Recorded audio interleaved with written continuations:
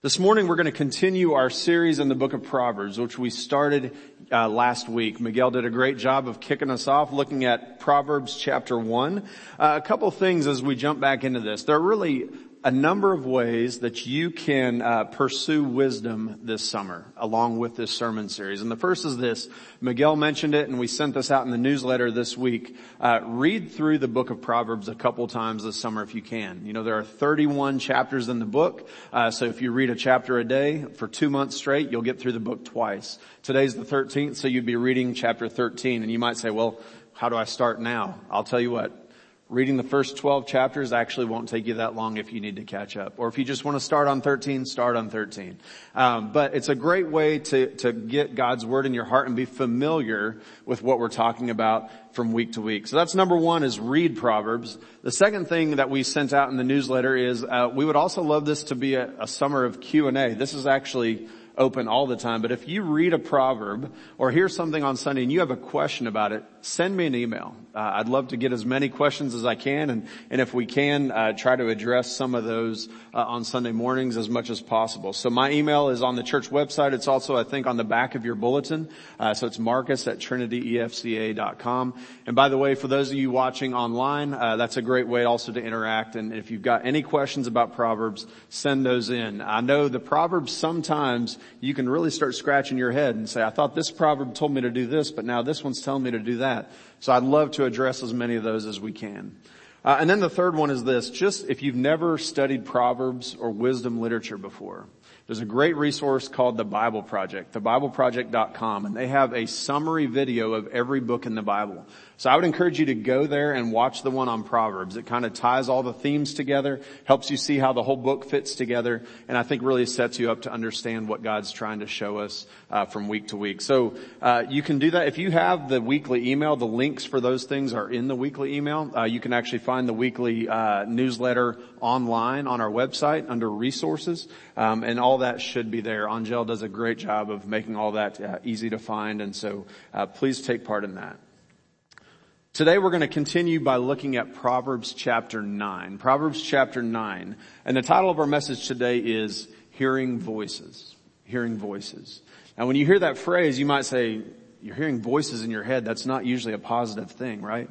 But here's how I want to start us off. See this picture, a picture of fans gathered at a ballpark. So something we were able to do this summer that we weren't able to do last summer is actually play Little League baseball again. So I've got an 8-year-old son and a 5-year-old son, as well as I have a 6th grade daughter who played softball. So we're playing ball this spring, and it was great to be able to get back out in the park.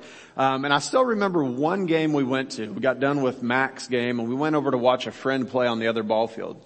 And we're watching there. These are some older boys, and there's parents sitting in the stands screaming and yelling at their kids. Well, a line drive ball gets hit right over the shortstop's head, lands right out there in left field. Left fielder goes running up. There's a runner on second who's now running to third. And that poor kid, I promise you, there were 1,000 people telling him what to do. You could hear one person saying, go, go, go. Another person said, slide, you gotta slide. Another person said, go home, go home. And I thought, what is he gonna do when he gets to third base? And then on top of that, you got the other team's fans who are yelling at the outfielder, throw to third, throw home, and just all these voices. Well, what happens is that the ball gets thrown to third, but it gets overthrown. And so then the kid's trying to decide, now what do I do? He ends up going home. Catcher runs over, grabs the ball, throws it to the pitcher who's covering home, and he gets tagged out at home. Okay, so he listened to the wrong voice. But I'm not sure anybody really knew what the right voice was in that situation. All that to say, when you listen to all those voices at a ballpark, if you're a kid, I mean, you could be an adult playing professional baseball for that matter. If you listen to any one of those voices, you could get the wrong message and end up failing in your endeavor. The success of being the possibility of being a successful player means listening to the right voice, listening to the voice of your coach, and going back to the training and the practice that you've had to prepare for that game. And I would suggest to you that when we look at the book of Proverbs, it's the same thing.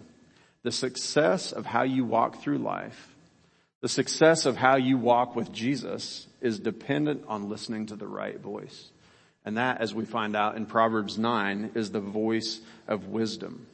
What we're going to look at here in this chapter is really we have two invitations. Two invitations. You know, June is the month of weddings typically, right? A lot of weddings. A lot of you, how many of you have an anniversary in the month of June? Anybody in here? Nobody. Wow. Okay. Kills my theory. A lot of times we get invited to a lot of weddings in June, and so you get these invitations and it says you are invited to attend. And so today in Proverbs 9 we have an invitation, actually two invitations, that actually exclude each other. Have you ever had that happen where you get invited to the same party, two parties on the same day, and you have to decide which one am I going to go to? I don't want to make this person mad. I don't want to miss out. So we've got two invitations here in chapter 9. And really, the first 9 chapters of Proverbs, put together are one big invitation to follow the way of wisdom. There's a bunch of speeches in there, a bunch of things in there in those first 9 chapters that introduce and say, here's what wisdom is, and you've got to go this way. Don't go the other way. And it's just an invitation to follow the way of God's wisdom. And we see that in a powerful way here in chapter 9. Chapter 9 is actually the shortest book, or the shortest chapter in the whole book. 18 verses. It's divided into 3 sections. We're loosely going to follow that this morning. The first 6 verses are an invitation to wisdom. Then there's a response given right in the middle, kind of the heart of the chapter. And then the last one is our second invitation that we'll see when we get there. So invitation from wisdom, we're going to read verses 1 through 6 to start us off here this morning. Proverbs chapter 9 verses 1 through 6 says this: Wisdom has built her house. She has hewn her 7 pillars. She has slaughtered her beasts. She has mixed her wine. She has also set her table. She has sent out her young women to call from the highest places in the town. Whoever is simple, let him turn in here. And to him who lacks sense, she says, come, eat of my bread and drink of the wine that I have mixed. Leave your simple ways and live and walk in the way of insight. So what we see in these verses is this invitation to wisdom. And really it's an invitation from wisdom. Wisdom herself is saying, come and join me. And this is what we call in Scripture personification. Okay, we have this idea of wisdom, this thing called wisdom, which Miguel did a good job of describing for us last week. Wisdom is this idea of living skillfully. And the only way you can do that is to follow the things that God has laid out for you, the way that God has laid out for you.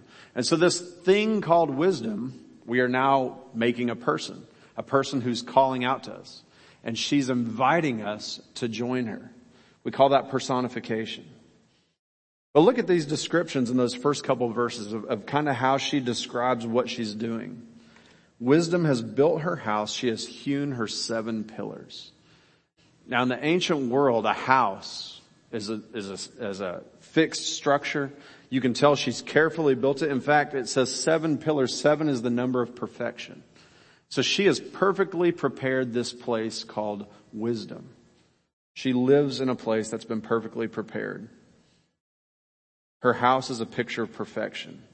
The next thing we see is it says she has this excellent food that's prepared. She's slaughtered her beasts. She has mixed her wine. She has also set out her table. What I love about that little section here is when she's giving us this invitation, she says, what I'm offering you here is excellent food. And I've worked hard to prepare it. It's better than anything you'll find anywhere else. I've got it all laid out. Come and partake. Come and take. You know, this really echoes chapter 8. In fact, chapters 8 and 9 really go right together. Chapter 8, we also have wisdom. Look at chapter 8, verse 1. It says this: Does not wisdom call? Does not understanding raise her voice? On the heights beside the way, at the crossroads, she takes her stand. Beside the gates in front of the town, at the entrance of the portals, she cries aloud. That picture of wisdom being a person who's just crying out to you and saying, come to me. This reminds me of when I was on a mission trip in Peru. We walked through this marketplace. And it was amazing that all this fresh vegetables, all this amazing embroidered blankets and clothes and things. And then they also had the fish part of the market that didn't smell so good, the fish and the meat. But all these people who were selling their stuff were standing there saying, hey, come over here. I've got the best fish you could possibly get. There was even one lady I remember who would walk up and started putting a necklace around your neck and then say, you have to pay me for it. And I thought that was a pretty aggressive sales tactic. But all these people crying out and saying, buy my things. And what we have here is a picture of wisdom saying, come and participate in what I'm going to offer you. It's the greatest thing you could ever have. Look at chapter 8, verses 10 and 11. Take my instruction instead of silver, and my knowledge rather than choice gold. For wisdom is better than jewels, and all that you may desire cannot compare with her. That's pretty amazing, isn't it? You think about it, to say that what I'm going to give you is actually better than any money or any treasure you could actually find. Now come and get it. That's a big invitation. Look at verses 19 through 21. Same thing. My fruit is better than gold, even fine gold, and my yield is better than choice silver. I walk in the ways of righteousness and in the paths of justice, granting an inheritance to those who love me and filling their treasuries. So what Lady Wisdom is saying here in Proverbs 8 and 9 is that she says wisdom can offer you something that physical treasure could never satisfy. I'm going to offer you something even greater than any gold or silver or rubies that you could ever find. One more thing here in chapter 8 before we go back to chapter 9 is really what you see in like verses 23 and following all the way to the end of chapter 8 is you see that God does nothing in his creation without wisdom. Okay? God does nothing without wisdom. And therefore, it's logical to think neither should we. If the Creator uses wisdom in the way that he deals with us and deals with the world, we are called to use wisdom in the way that we do the same thing. Look at verse 23. Ages ago I was set up, this is wisdom talking, at the first before the beginning of the earth. When there were no depths I was brought forth, when there were no springs abounding with water. Before the mountains had been shaped, before the hills I was brought forth. Before he had made the earth with its fields or the first dust of the earth. Skip down to verse 30. Then I was beside him like a master workman, and I was daily his delight, rejoicing before him always. Rejoicing in his inhabited world and delighting in the children of man. Again, the big point here is wisdom is this precious thing. In fact, it's something that God uses. It's something that God embodies. And if God doesn't do things without wisdom, neither should we. Look back at chapter 9, verse 3. Looking at this invitation to wisdom. She has sent out her young women to call from the highest places in town. So she sent out messengers, these people who are prepared to share the message of wisdom. And that's an important theme in the book of Proverbs. I think you saw back in chapter 1, it says, my son, listen to the instruction of your father and do not forsake the instruction of your mother. It shall be like a gold chain around your neck. Basically, God says, I have messengers who are out there taking my message of wisdom. Parents, in Proverbs, we see that you are a messenger of God's wisdom to train your children. Train up your children in the way they should go. So wisdom has messengers that she sends out. Trained messengers who proclaim this message and who extend this invitation. So we'll come back to that, but we are called to be those messengers. If you know the way of wisdom, you're called to be one of those people that goes out and invites people to follow the way. Here's another one. Look at verse 4. I love this verse. Whoever is simple, let him turn in here. And to him who lacks sense, she says, come and eat my bread. In other words, this invitation is open to anyone. It says whoever. It doesn't say those of you who have paid your dues or those of you who are righteous enough. It says whoever lacks, come to me and I will give to you. Come and receive this. So this invitation is open to all people. Another thing we have to realize in verse 6, leave your simple ways and live and walk in the way of insight. It's an invitation to turn away from the other way. Turn away from folly, from living against God's ways. And that's really that picture of repentance that we see in Scripture. As God says, if you turn, you will live. Turn and live. Repentance is not just turning away from sin or away from folly. It's turning toward God, toward the source of life and the life he wants to give you and the way of life, which we call wisdom. And then one last thing here about this invitation from Lady Wisdom is that I think we need to recognize, and we need to say this, it's not just an invitation to know more stuff, okay? You can read the Proverbs and be like, wow, I'm a lot wiser now. And I have more knowledge about what the Proverbs say. It's not just another college degree or another master's degree or even a PhD. What I love about the way that Lady Wisdom says this is walk in the way of insight. It's not just head knowledge. This is a lifestyle. One choice at a time. Yes, it's a big choice to walk on this way, but then one choice at a time, a lifestyle of walking in God's way. It's not just head knowledge. It's skillfully walking through life the way that God has laid it out. The word wisdom in Hebrew, I'm going to give you a Hebrew word here. It's chokmah. Okay, you have to like roll your throat kind of to do that. Not kokma, it's chokmah. Okay, so that actually means wisdom, and it means skill. It means the skill to walk through life and make decisions the way God's laid it out. That's the word we're talking about here. The invitation to wisdom. A way of life. It's a walk of faith, making the right choices.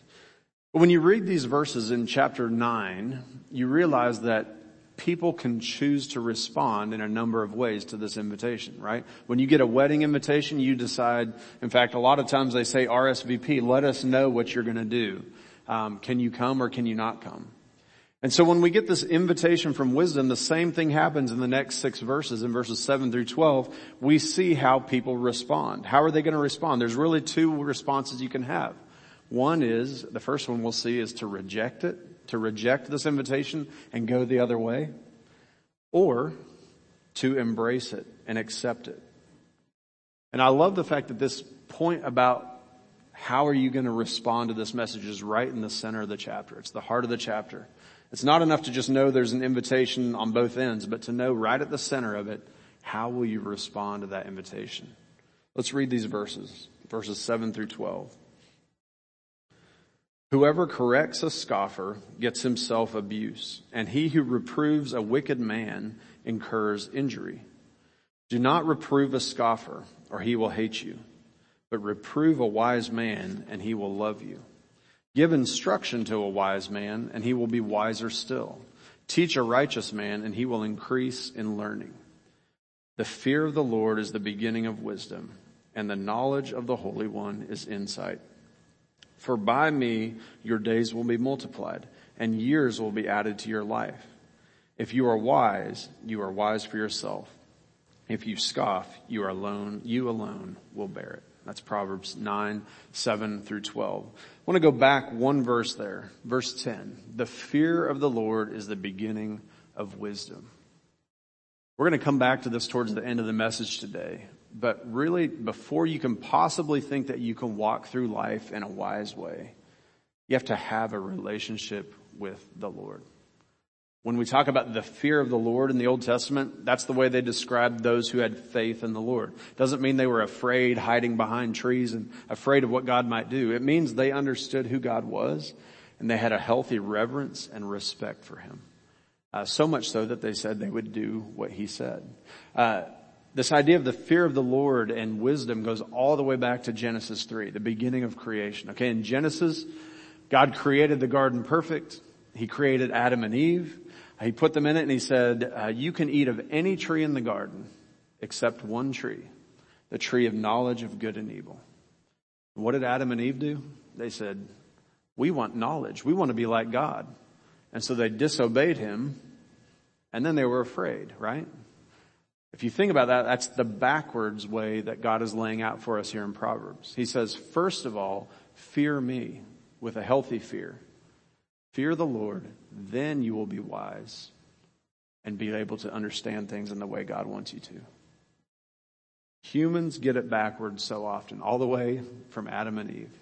We start out with trying to be wise in our own way.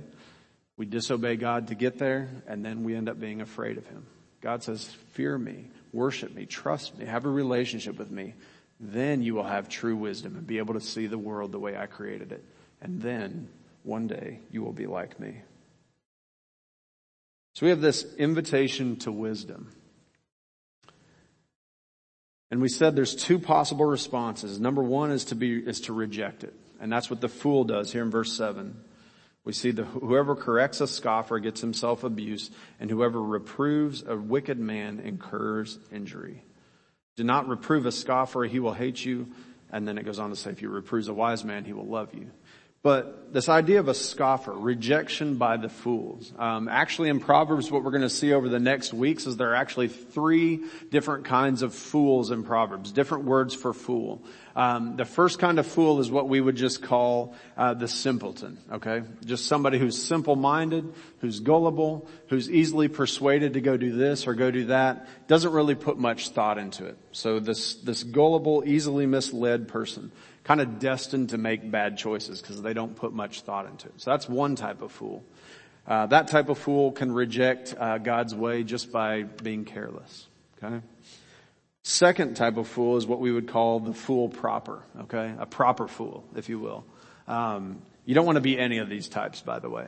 But the proper fool is one that we would say is dull and obstinate, more this idea of stubborn. Yeah, you're telling me I need to do this, but I disagree. I'm going to do that. Kind of stubborn. We would call this a person full of stupidity and stubbornness, okay? Psalm 14 verse 1 says, the fool says in his heart, there is no God. Okay, so that falls into the second category of fool, and even more into that third category of fool, which is the scoffer. Okay, and you definitely don't want to fall into this category. The third category of fool is called a scoffer. This is what we would call an arrogant troublemaker. Basically, somebody who is willfully antagonistic or against God. Basically, openly rebelling against God and towards his people. The goal of that person, of a scoffer, is to destroy the pure people in the world and to destroy purity and really just go the way they want to go. So that's an openly rebellious person. So those types of fools, all of them in one way or another, reject this invitation to wisdom. Sometimes willfully, sometimes carelessly, sometimes stubbornly. I would suggest that probably all of us have found ourselves in one of those categories, or maybe all 3 at some point in your life. And know this, not one of them is beyond hope or beyond the hope of God's rescue. Whoever is simple, let them turn in here and learn the way of wisdom. Whoever wants to know about the God who saves them can know. So rejection is the first response to this invitation, but the second response we see is this idea of embracing it. Embracing it. The wise person will embrace this invitation. We're going to talk about what it looks like to embrace the invitation. But look at verse 11. It says this, for by me your days will be multiplied, and your years will be added to your life. If you are wise for yourself. But if you scoff, you alone will bear it. In other words, the destination of those who choose wisdom, who choose to go through life the way that God's laid it out, is life. If you have faith in Christ, if you have faith in God, it's the road to life. Which brings us then in our passage in this chapter, in chapter 9, to what we would call a fork in the road, okay? A fork in the road. And so when you reach a fork in the road in Scripture where there's a contrast laid out there, you better pay attention, okay? So there's a strong contrast coming our way here in verse 13. And basically when you reach this fork in the road, what we see is it's important to choose the right path. Because the path you choose affects your destination. Okay, last weekend, me and my family were up in the Smoky Mountains. We were on family vacation. And I remember we went on this hike, and we've done a lot of hikes in the Smokies, and invariably you'll come to a little signpost that has arrows pointing off, and it'll say, go this way to Gabe's Mountain Trail, go this way to Midnight Hollow Falls, whatever it might be. And so you have to make sure you go the right direction. Because if you follow the wrong trail, you're going to end up at the wrong destination. We went on a hike, a 1.5 mile hike. I believe it was Monday, maybe Saturday last week. I can't remember which day it was. They all go together, right, when you're on vacation. We went to this place called Midnight Hollow Falls, which was a great little swimming hole with a waterfall that you could jump off of. Recommend it to anybody. The water is about 50 degrees cooler there than it is here, and clear also. But it was amazing. If we had taken a different trail, we wouldn't have arrived at that destination. It's pretty simple, right? You take the wrong trail, you won't get to the destination you want to go to. That's what Proverbs 9 is saying. Choose the right path. Choose wisdom, and you will end up in the right place. But let's look at this fork in the road. Let's look at the other direction. And what we would call this is the invitation to folly. Invitation to folly. And it's actually an invitation from folly. Again, the same thing. This is personification. Listen, we're going to read these verses in a second. As she raises her voice and cries out and says, come over here. I've got something for you.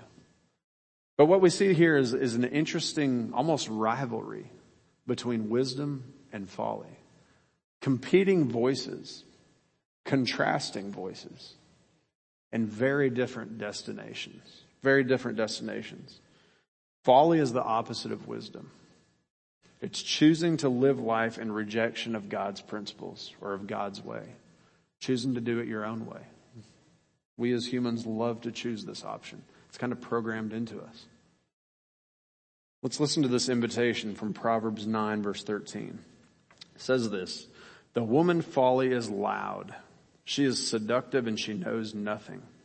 She sits at the door of her house. She takes a seat on the highest places of the town, calling to those who pass by, who are going straight on their way.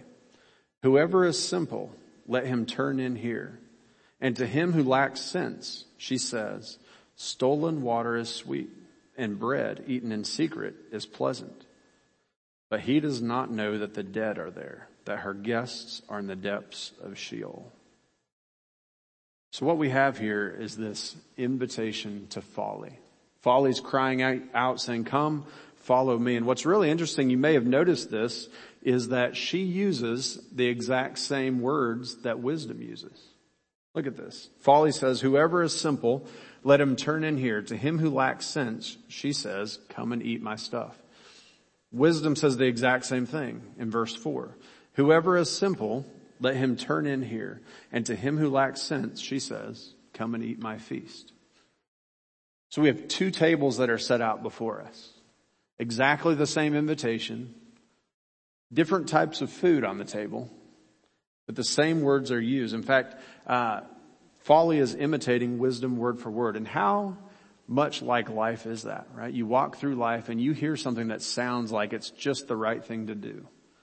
But you forget to see if it lines up with God's word. And it can take you the whole wrong direction. So this invitation to folly. What we see here is that this lady folly is loud, verse 13, riotous. It says she knows nothing. In other words, she's morally ignorant. She's not making choices based on the morals that God has laid out. Seductive. In other words, she sounds great. Sounds like something that I really want to do. And so often, the things that lead us away from God, lead us away from His path, sound really good at first, don't they? Sounds like a great option. It sounds even more appealing. Look at these verses. Stolen water is sweet, verse 17, and bread eaten in secret is pleasant. You know, sin is often so appealing. Remember Adam and Eve even, they had the entire garden in front of them. And Satan pointed at that one tree and said, don't you want that? Because you can't have it. Don't you want it even more? And yes, they did. Sin is like thrilling. The sin nature is deep. So as we walk through life, we have to recognize that oftentimes folly, this other way, is going to call out to us with things that look so good, sound so good, taste so good, feel so good. The thrill of getting away with something. There's something about that, right? I remember as a kid when, in fact, this is a VBS story. I remember the director of VBS, Liz Schwint. And Liz, if you're watching this ever, thanks for all you did. But she would tell us, okay, we're in the sanctuary. We're in the worship center for like the intro part. Nobody is to set foot in here until closing at the end of the day. So during the day, we had to get from one side of the church to the other. And we easily could have gone around outside. We easily could have gone through the basement, whatever it was.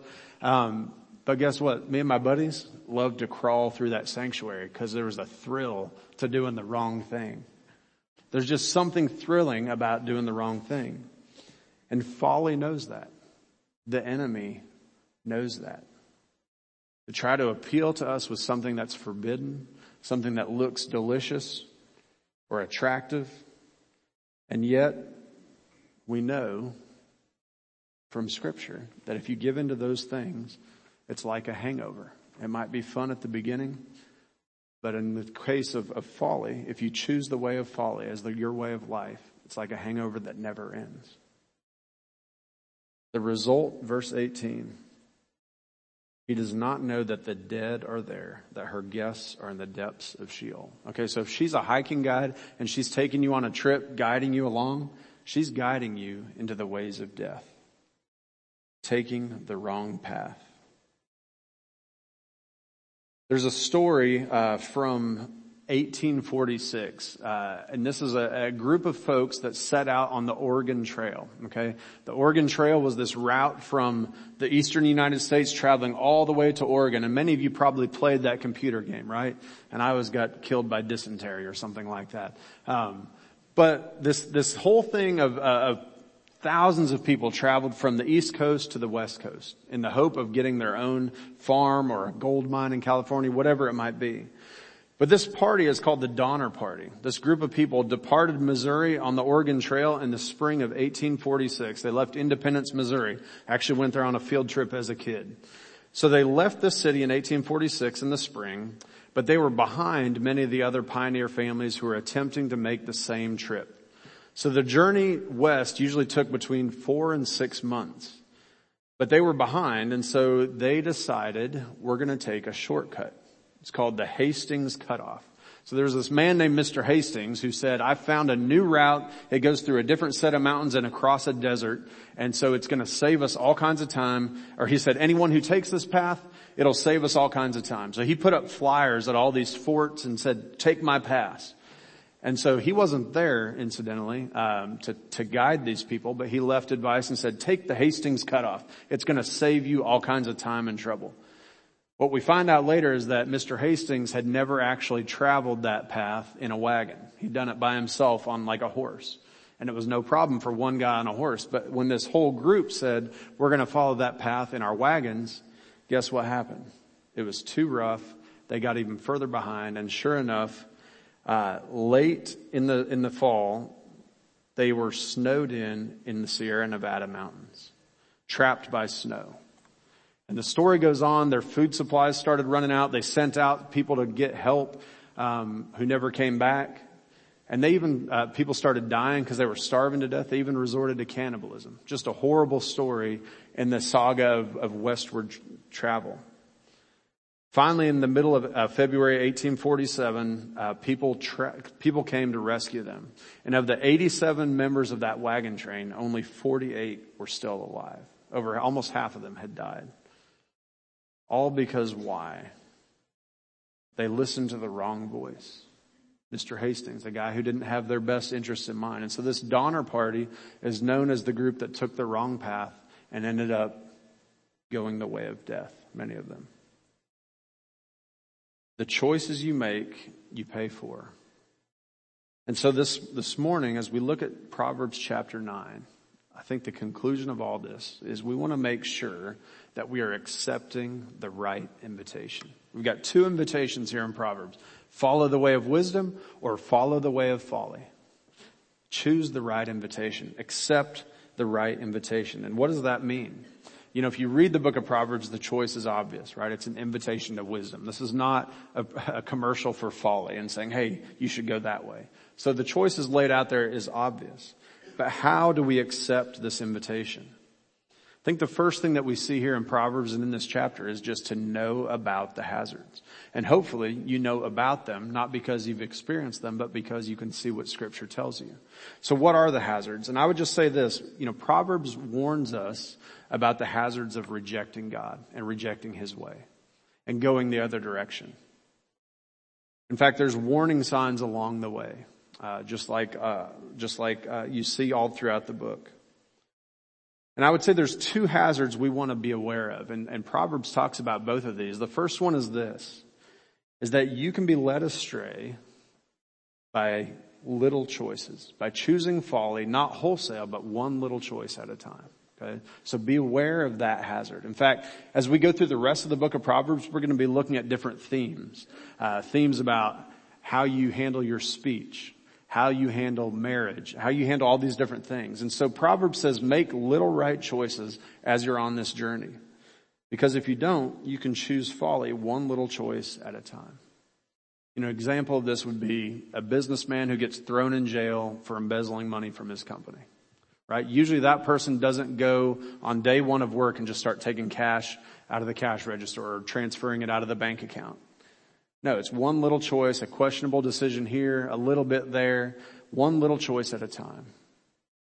Same thing, we'll see some of this next week when we talk about purity. An unfaithful spouse doesn't usually just go from being married one day to immediately cheating on their spouse the next day. It begins with one glance, a second glance, a lunch together, whatever it might be. All these little choices add up and take you down the wrong path. And so beware of the hazard of choosing folly one little choice at a time.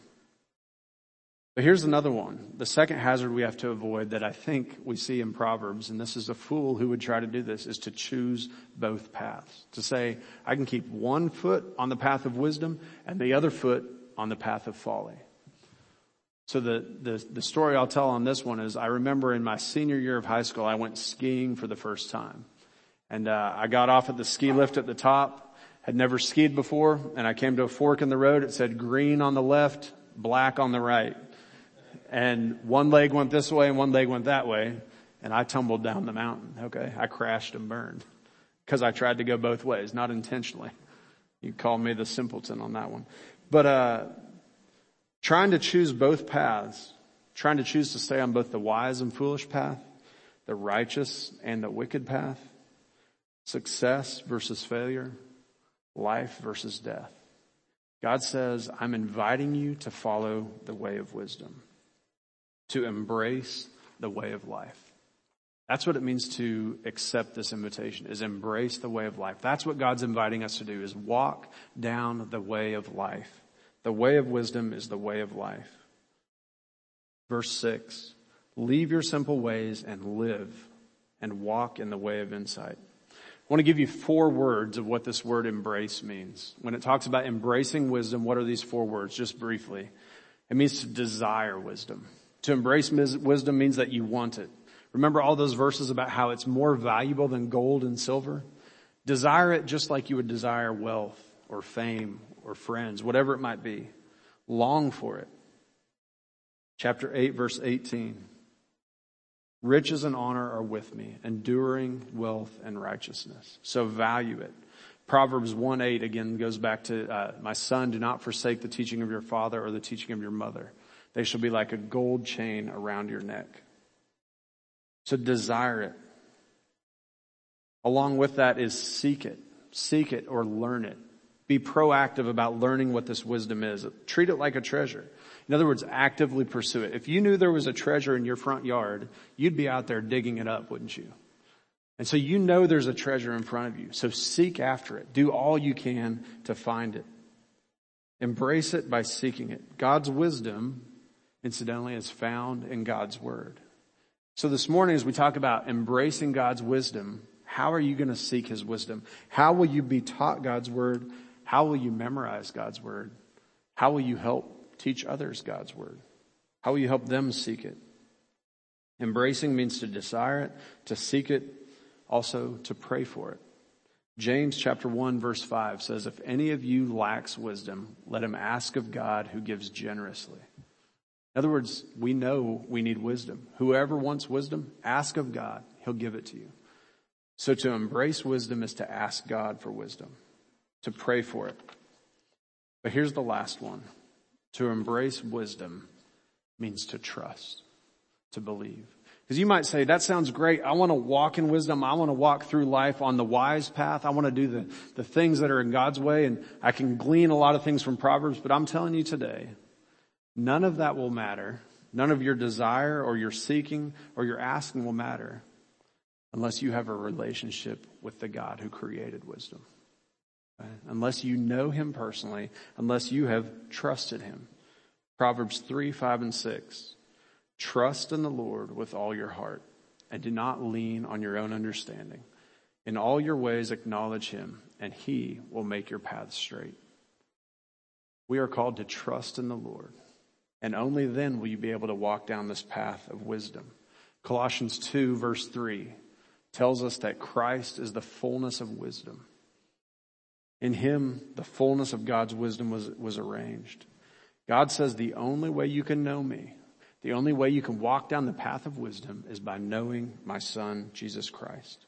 True wisdom is only possible if you have a relationship with Christ. So this morning you're getting an invitation to wisdom. But I want you to know that unless you've accepted Christ, that wisdom can only go so far. Trust in Jesus Christ. Embrace that source of wisdom, that source of salvation. You know, here we are this morning about to begin VBS, this rocky railway. And sometimes you can walk through life, look at this picture on the screen, and you can try to figure out which one of these tracks am I supposed to take? Which path am I supposed to go on? There are many voices in your head, many voices crying out, saying, do this or don't do that. And I would encourage you, listen to him. Listen to the source of wisdom. Listen to his word, choose the right path, trust in him, and you will arrive at the right destination. One choice at a time. Walk on that path and stay on that path. And that's the invitation for this summer as we look at these different things. I want to invite the worship team, the band, to come back on stage. They're going to lead us in a closing song here in just a minute. But before they do, I want to close us with a word of prayer and one more invitation to trust Jesus if you've never done that. Trust that he alone can forgive you and save you and give you a relationship with God. Will you bow with me in prayer? Heavenly Father, we thank you for this day. Thank you for this chance to look at your word. God, I pray that we as a church family and as individuals would embrace the way of wisdom. God, thank you for inviting us and making it possible. Help us to listen to you and to listen to your Son. In Jesus' name we pray. Amen.